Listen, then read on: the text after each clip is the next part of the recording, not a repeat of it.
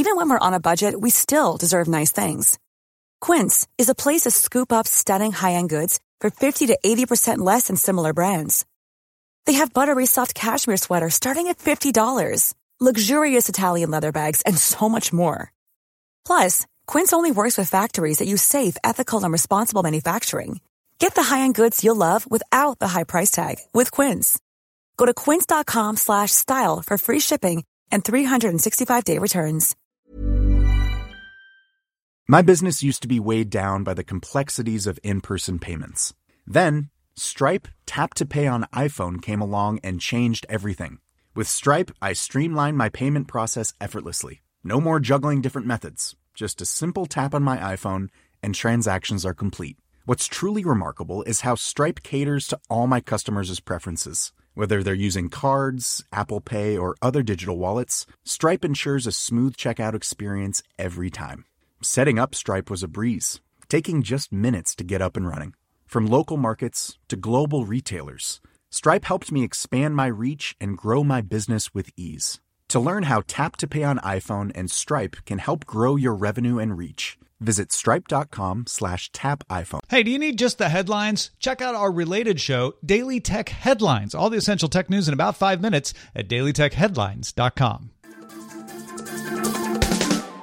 Coming up on DTNS, why robots might increase jobs. Whatever shall we use Android apps on Windows 11 for? And three things Sony should do to beat Microsoft in gaming. DTNS starts now.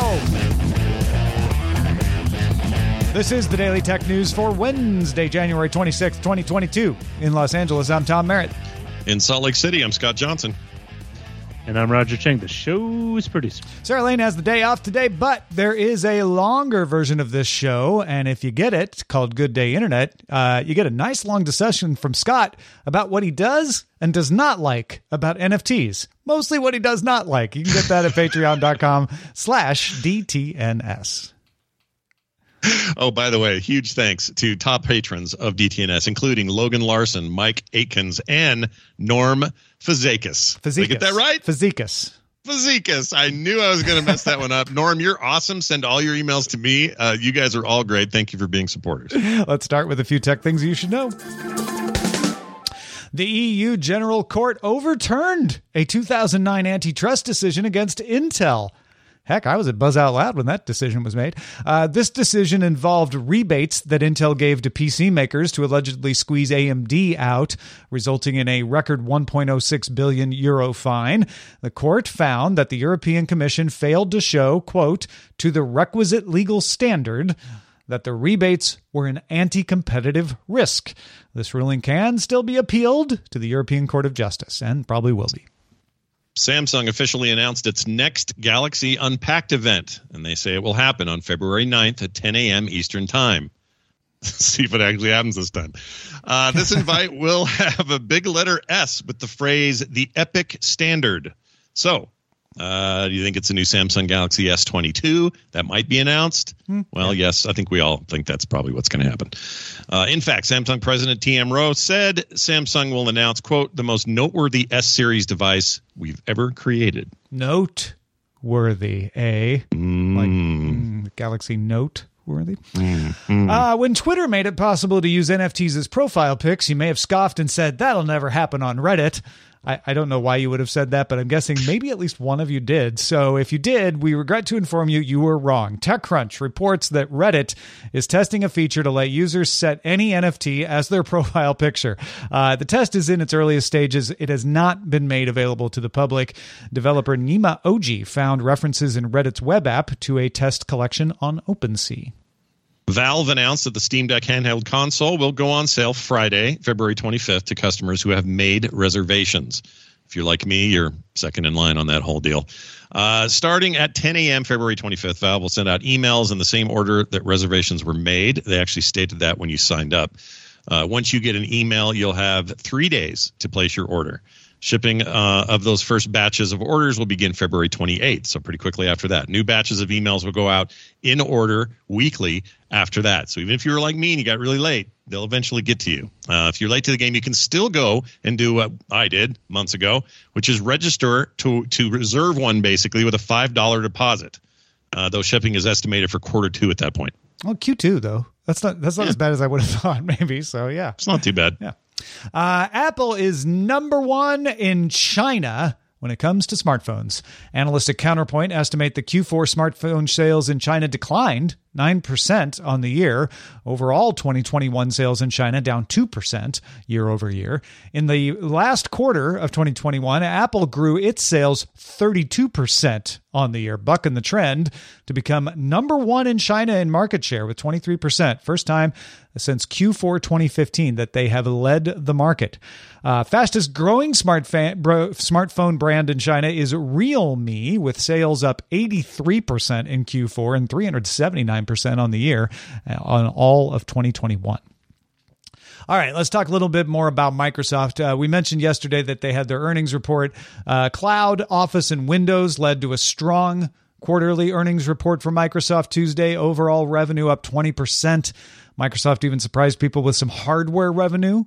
Surface revenue rose 8%. CEO Satya Nadella's message was that time spent on Windows PCs is rising. So don't think of Windows as in decline. Think of it as a fertile ground for us to make lots of money on.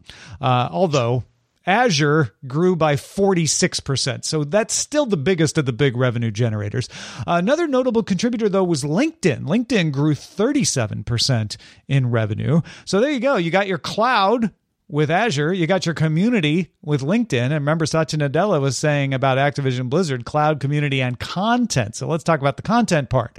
Overall, gaming revenue was up 8% for Microsoft. Keep in mind that next quarter will become the first one with the new dedicated Microsoft gaming division in the earnings report. That's the one that Phil Spencer is now CEO of. So reporting numbers are going to move around a little bit more and reflect more of Microsoft's overall gaming business. Not every gaming studio is included in these Xbox numbers that we got this time. CEO Satya Nadella said that 20 million people had played Halo Infinite, 18 million people had played Forza Horizon 5, really trying to play up usage, which is important if you're selling a cloud gaming service subscription. And Bloomberg reports that at least the next 3 Call of Duty games will be on both Microsoft and Sony platforms, even if Microsoft acquires Activision Blizzard in the expected fiscal next year timeframe. But of course, that's not too shocking, as the earliest that Activision acquisition would close would be summer, and then the latest would be next summer. So that seems to time out right. Okay, after that, anything's on the table. And all of this, well, maybe not the Windows stuff so much, but most of this is bad news for Sony. Is Sony's gaming business in trouble? On theconversation.com, University of Cambridge fellow in strategy Hamza Mudassir wrote up 3 ways that he thinks Sony can avoid getting left behind by Microsoft. So, Scott, I thought we'd kick these around. I'm going to lay them out for you, and you let us know what you think of them as we go in order. You ready? Awesome. Yep, totally ready. All right. Way number 1, Sony should buy Google Stadia. Now, I mean, Google has to want to sell it, obviously, but Mudassir argues that Stadia's biggest problem is a lack of content and an overly complex business model. Sony could fix that by putting the rather deep PlayStation Now library on Stadia machinery, and even if they had to raise the price of $9.99 a little bit, it'd still be a much simpler deal than what you have with Google Stadia right now. Yeah, it's also plausible, at least in my head, that we finally see some sort of white label offer here, and it doesn't necessarily have to be. Google Stadia has already been doing white label, so yeah. Yeah, they've been doing it already. So why in this case? I don't know why this would be such a big deal. They don't even have to be that public about it. I mean, they kind of have to be somewhat public, but they don't have to advertise on it. They could just basically say, our new reworked PlayStation Now and or PlayStation Plus, whatever they're going to call it, is back-ended by Stadia, and that technology, or Google's our partner, however you want to say it, and get there just as quickly outside of having to buy them. Now, I think buying that division, assuming it was for sale, is probably the best long-term solution, because I really think Sony needs to control their own back-end. They need to have, or at least as much control over their back-end as they can handle. And this just means they're leasing somebody else's stuff again, which is kind of what they do for their systems. So yeah, this seems like the least possible solution, but it wouldn't hurt, because they're kind of in a real squeeze in this particular area of their gaming anyway. So yeah, they got to do something there. Here's the fly in that ointment. Microsoft Azure and Sony have a deal in the works. Yeah. And so I don't think Sony's going to go use a white label version of Stadia, which is, I guess, why Mudasir is saying just buy it. Just buy it from them. You could still use Azure as its backend and then run it. You could white label it to other people if you want. Well, heaven knows Sony or Stadia is not like killing the world or knocking us all over, on our feet, and they don't certainly seem to be all that in front of it. So maybe they're ready to take a buyer and let it go. I don't know. Really hard to say. Way number 2. And again, so somebody, GPEG84 is like, isn't Sony already beating Microsoft? For now, but this is like, here's what they have to do to make sure they stay ahead. Way number 2, go cross-platform. Instead of using game exclusivity to sell consoles, follow Microsoft's example and release games everywhere at once. Microsoft's been doing a lot of it's on Xbox and PC day and date. You could do this through PlayStation Now. Put PlayStation Now on every platform. Smart TVs, phones, set-top boxes, computers, heck, maybe even on the Xbox. Just get PlayStation Now out there and don't try to use it as a way to sell consoles. I completely agree.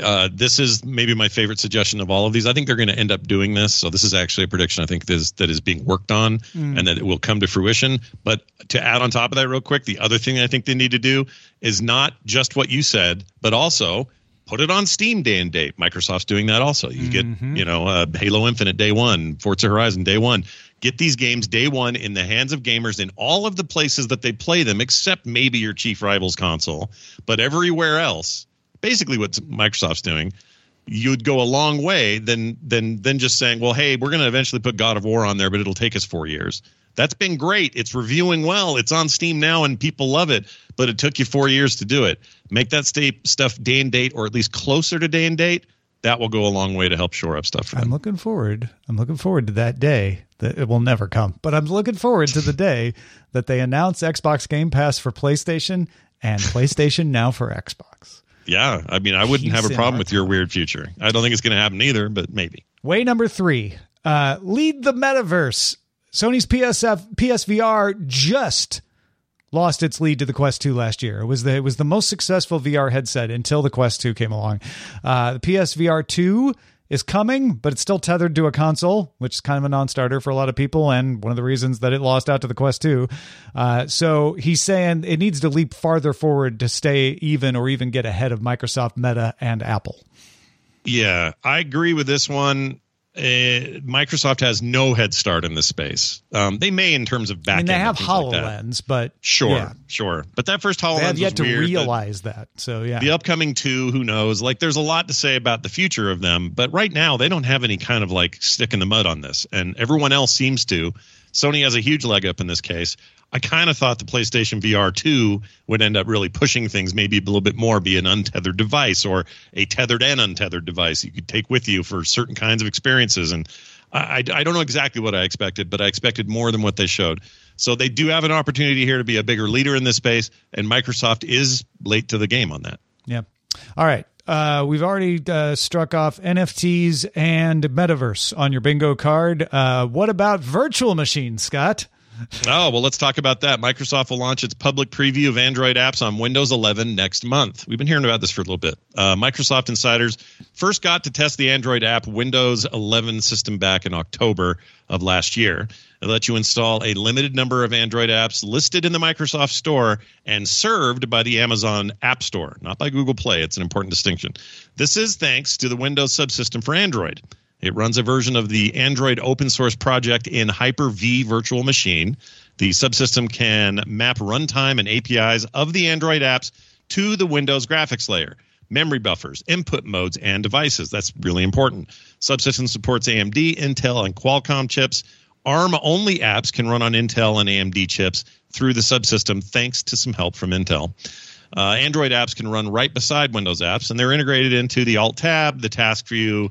You can pin them to your start board, all that stuff. I think that's all really important. Notifications show up in Action Center, and clipboard contents can be shared with window apps or Windows apps. Yeah, that's cool. I don't know what you'd need. I don't know what you want to load in there, Tom. What Android app you're like, oh man, I can't wait to have it. This is the thing, right? Because Android apps in Chrome OS got me really excited until I found that I didn't really need any of them. I did install the Microsoft Office Android apps on Chrome OS, which is kind of fun. And then I don't think I've ever really used them. Maybe once or twice. I installed a couple of games on Chrome OS.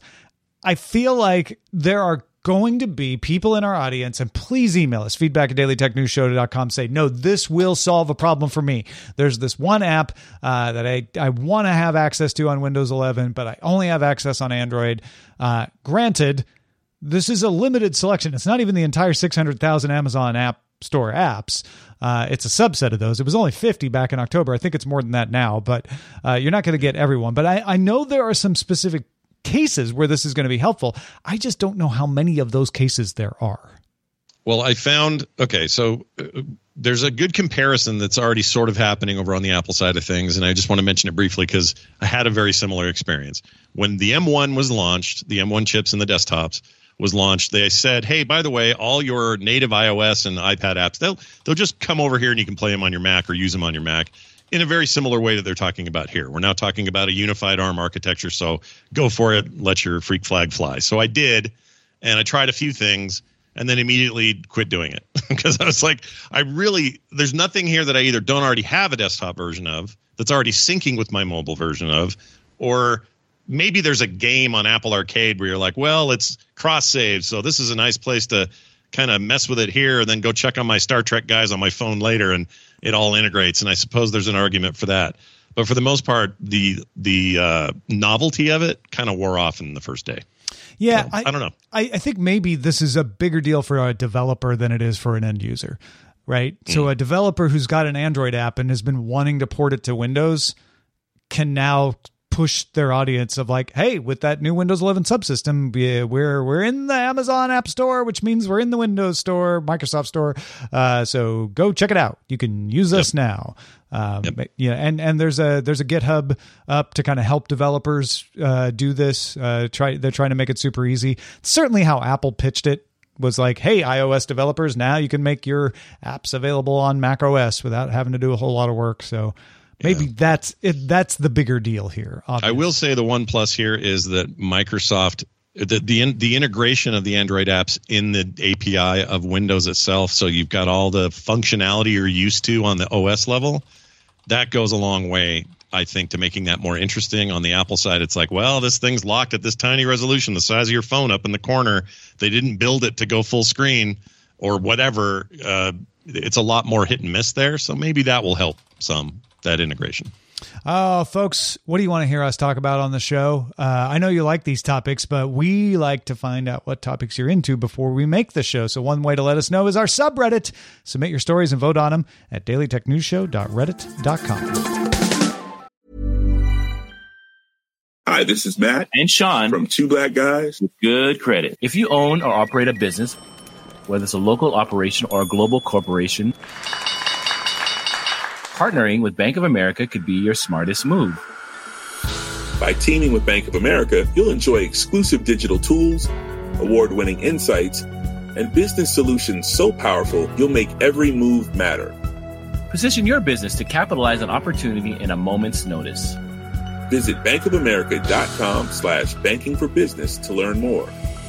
What would you like the power to do? Bank of America, N.A., copyright 2024.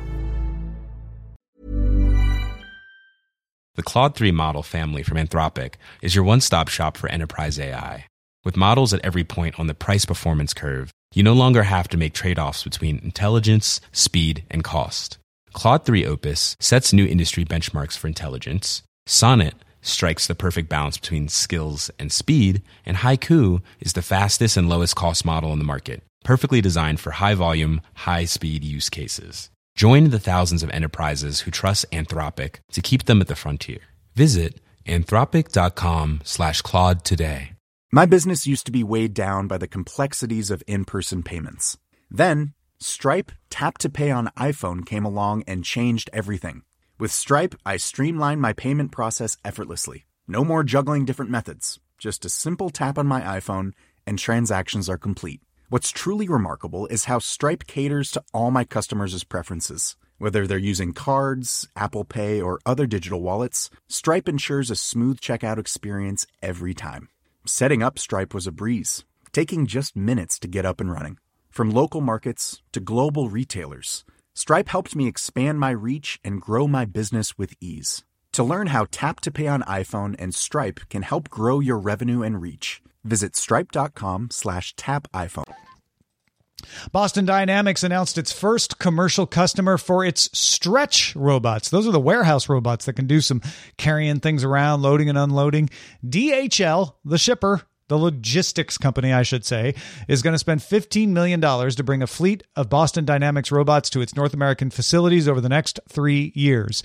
The stretch robots will start by unloading trucks, like we all do. Just, Bob, we're just going to have you unload. Stretch, we're just going to have you unload the trucks to start.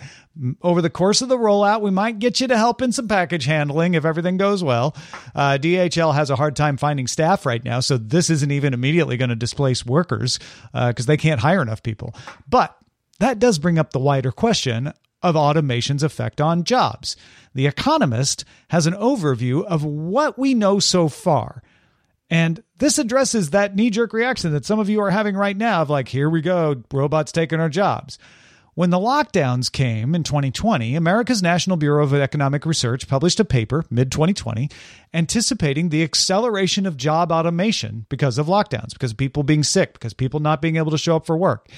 And the IMF, the International Monetary Fund, published a paper concerned about whether such automation would cause jobs not to come back. Because, hey, robots don't get sick. Companies might like that and just say, you know what, we're going to automate these jobs. Don't bother coming back to work. The data so far shows that that has not been the case.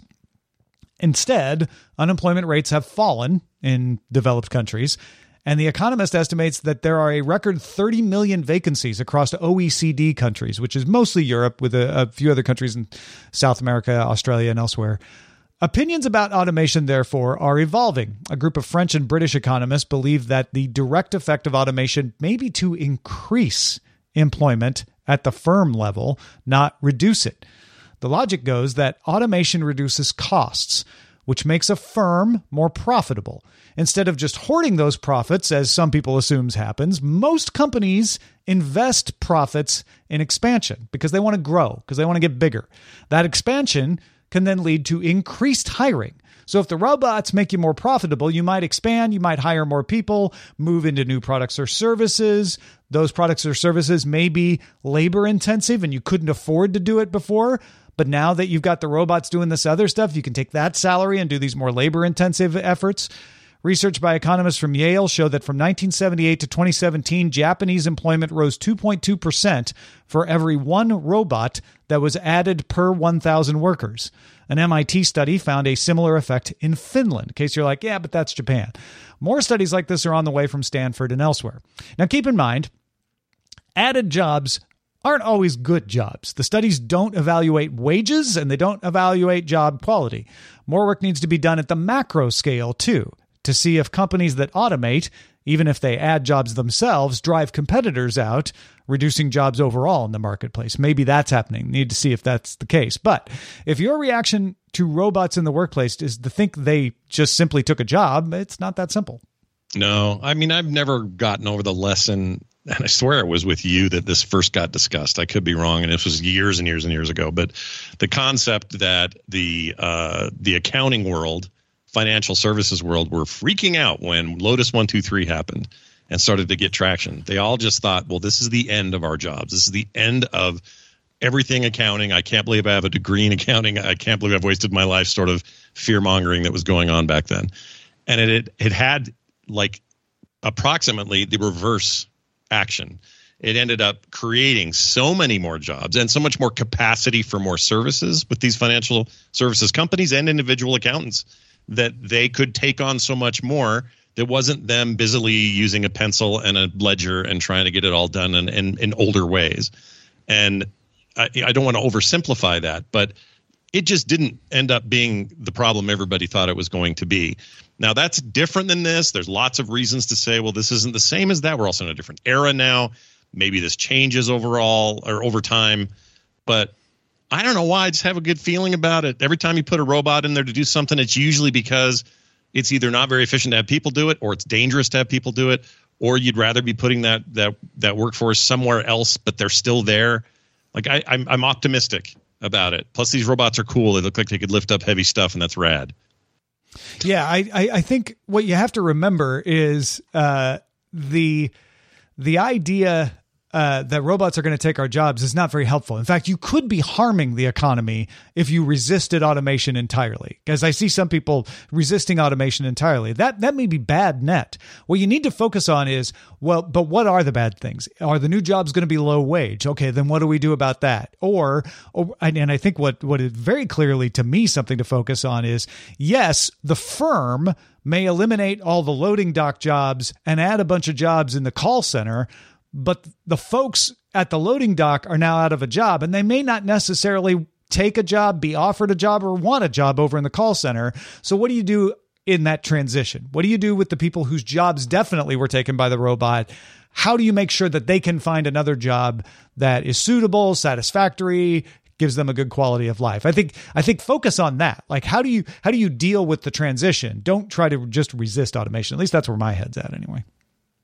Well, speaking of logistics and moving stuff around, let's talk about Elroy Air. They have announced its pre-production autonomous VTOL aircraft, the Chaparral. VTOL stands for vertical takeoff and landing, by the way, and Chaparral can hover like a helicopter using 8 vertical fans and fly forward with 4 swiveling propellers.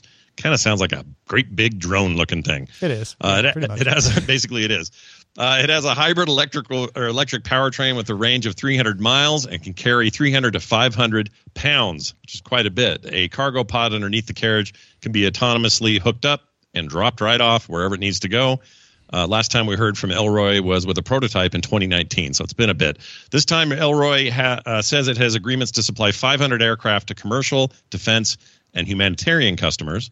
The U.S. Air Force has funded Elroy and AYR Logistics, who works with the World Food Program. They've ordered 100 of them themselves.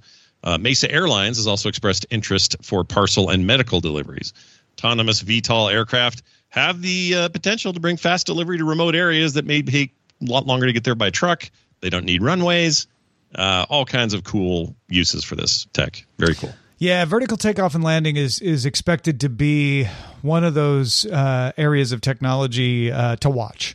That somebody's going to make this take off vertically and become a useful and productive business. Whether Elroy Air is that one or not, your guess is as good as mine. But here we go, creeping closer and closer to actual business. And unlike autonomous cars, or robo-taxis in particular, VTOL, I guess it's actually similar to autonomous cars in that robo-taxis, that's a hard one, getting people around. Right.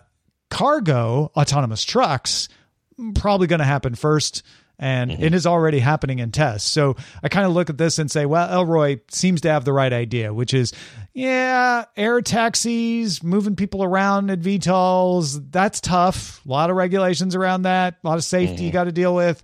Whereas just moving cargo where there's no people on board, probably a good deal. Although the question is, can the cost of operations be below what the areas that can benefit it will pay for it? Right. There's the one application here that's obviously brought up in our conversation that I really like the most, I think, is the humanitarian one. Notoriously difficult in some areas to get food and resources where it needs to be when it needs to be without a big long runway or without safety issues that can endanger lives, that sort of thing. The idea of sending one of these in there with 500 pounds of food and having it know where to land, how to avoid a problem because it's autonomous in some way or in all the ways it needs to be is very cool. It seems like a really great push forward in that area. The best usage of this is high value gear, right? Whether it's medicines or electronics. If someone's buying $5,000 worth of electronics and they need to deliver to their ranch on some hilltop without, with one access road, you'll be willing to pay an extra $200-300 to get it delivered at your location on time versus waiting for a semi filled with a bunch of other stuff.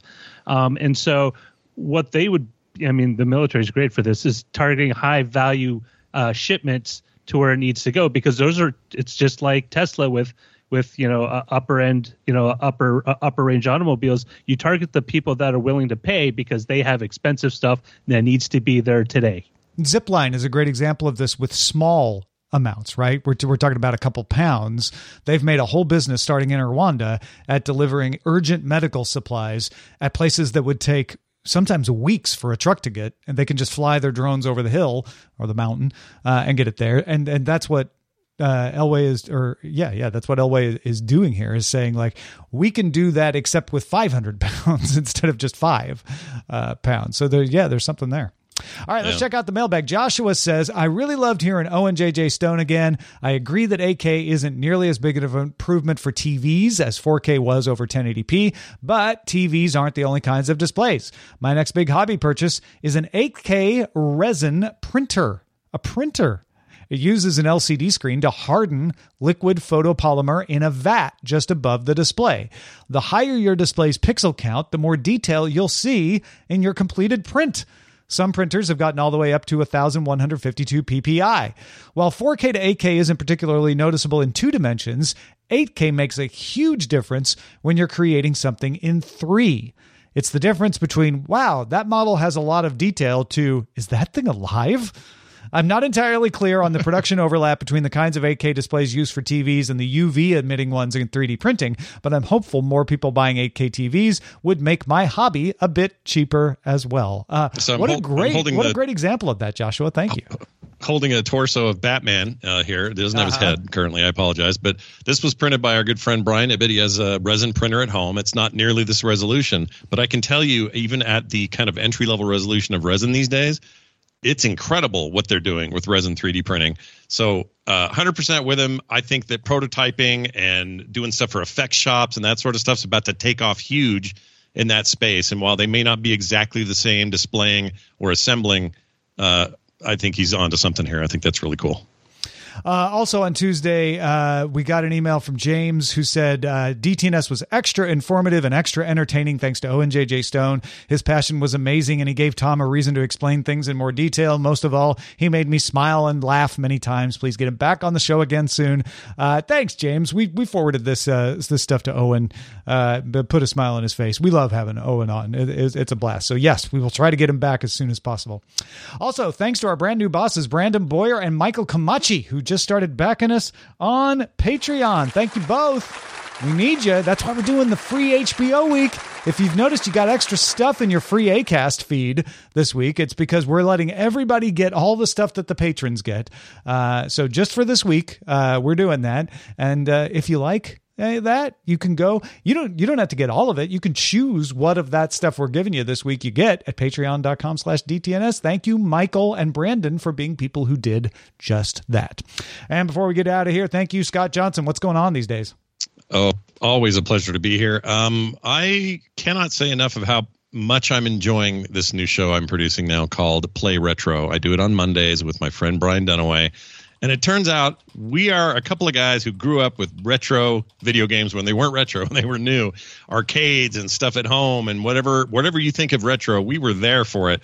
And so reliving all of that in a modern way and learning about new ways of playing this stuff, talking about cool retro builds of arcade machines and MAME boxes and retro pies and all this sort of stuff has become a bit of an obsession over the last 4 weeks. So if that sounds interesting to you at all, do check out our new show. It's called Play Retro. You can find it anywhere you get your podcasts. Just search for Play Retro. Indeed. Go do it. Go do it. We're live Monday through Friday, 4:30 Eastern, 21:30 UTC. Find out more at dailytechnewsshow.com/live. Justin Robert Young on the show tomorrow. And Len Peralta's in on Thursdays these days to do the illustrating. We'll all talk to you then. This show is part of the Frog Pants Network. Get more at frogpants.com. Diamond Club hopes you have enjoyed this program. Hey, it's Paige DeSorbo from Giggly Squad. High quality fashion without the price tag. Say hello to Quince. I'm snagging high-end essentials like cozy cashmere sweaters, sleek leather jackets, fine jewelry, and so much more. With Quince being 50 to 80% less than similar brands. And they partner with factories that prioritize safe, ethical, and responsible manufacturing. I love that. Luxury quality within reach. Go to quince.com/style to get free shipping and 365-day returns on your next order. Quince.com/style. Hi, this is Matt and Sean from Two Black Guys with Good Credit. From a local business to a global corporation, partnering with Bank of America gives your operation access to exclusive digital tools, award-winning insights, and business solutions so powerful you'll make every move matter. Visit bankofamerica.com/banking for business to learn more.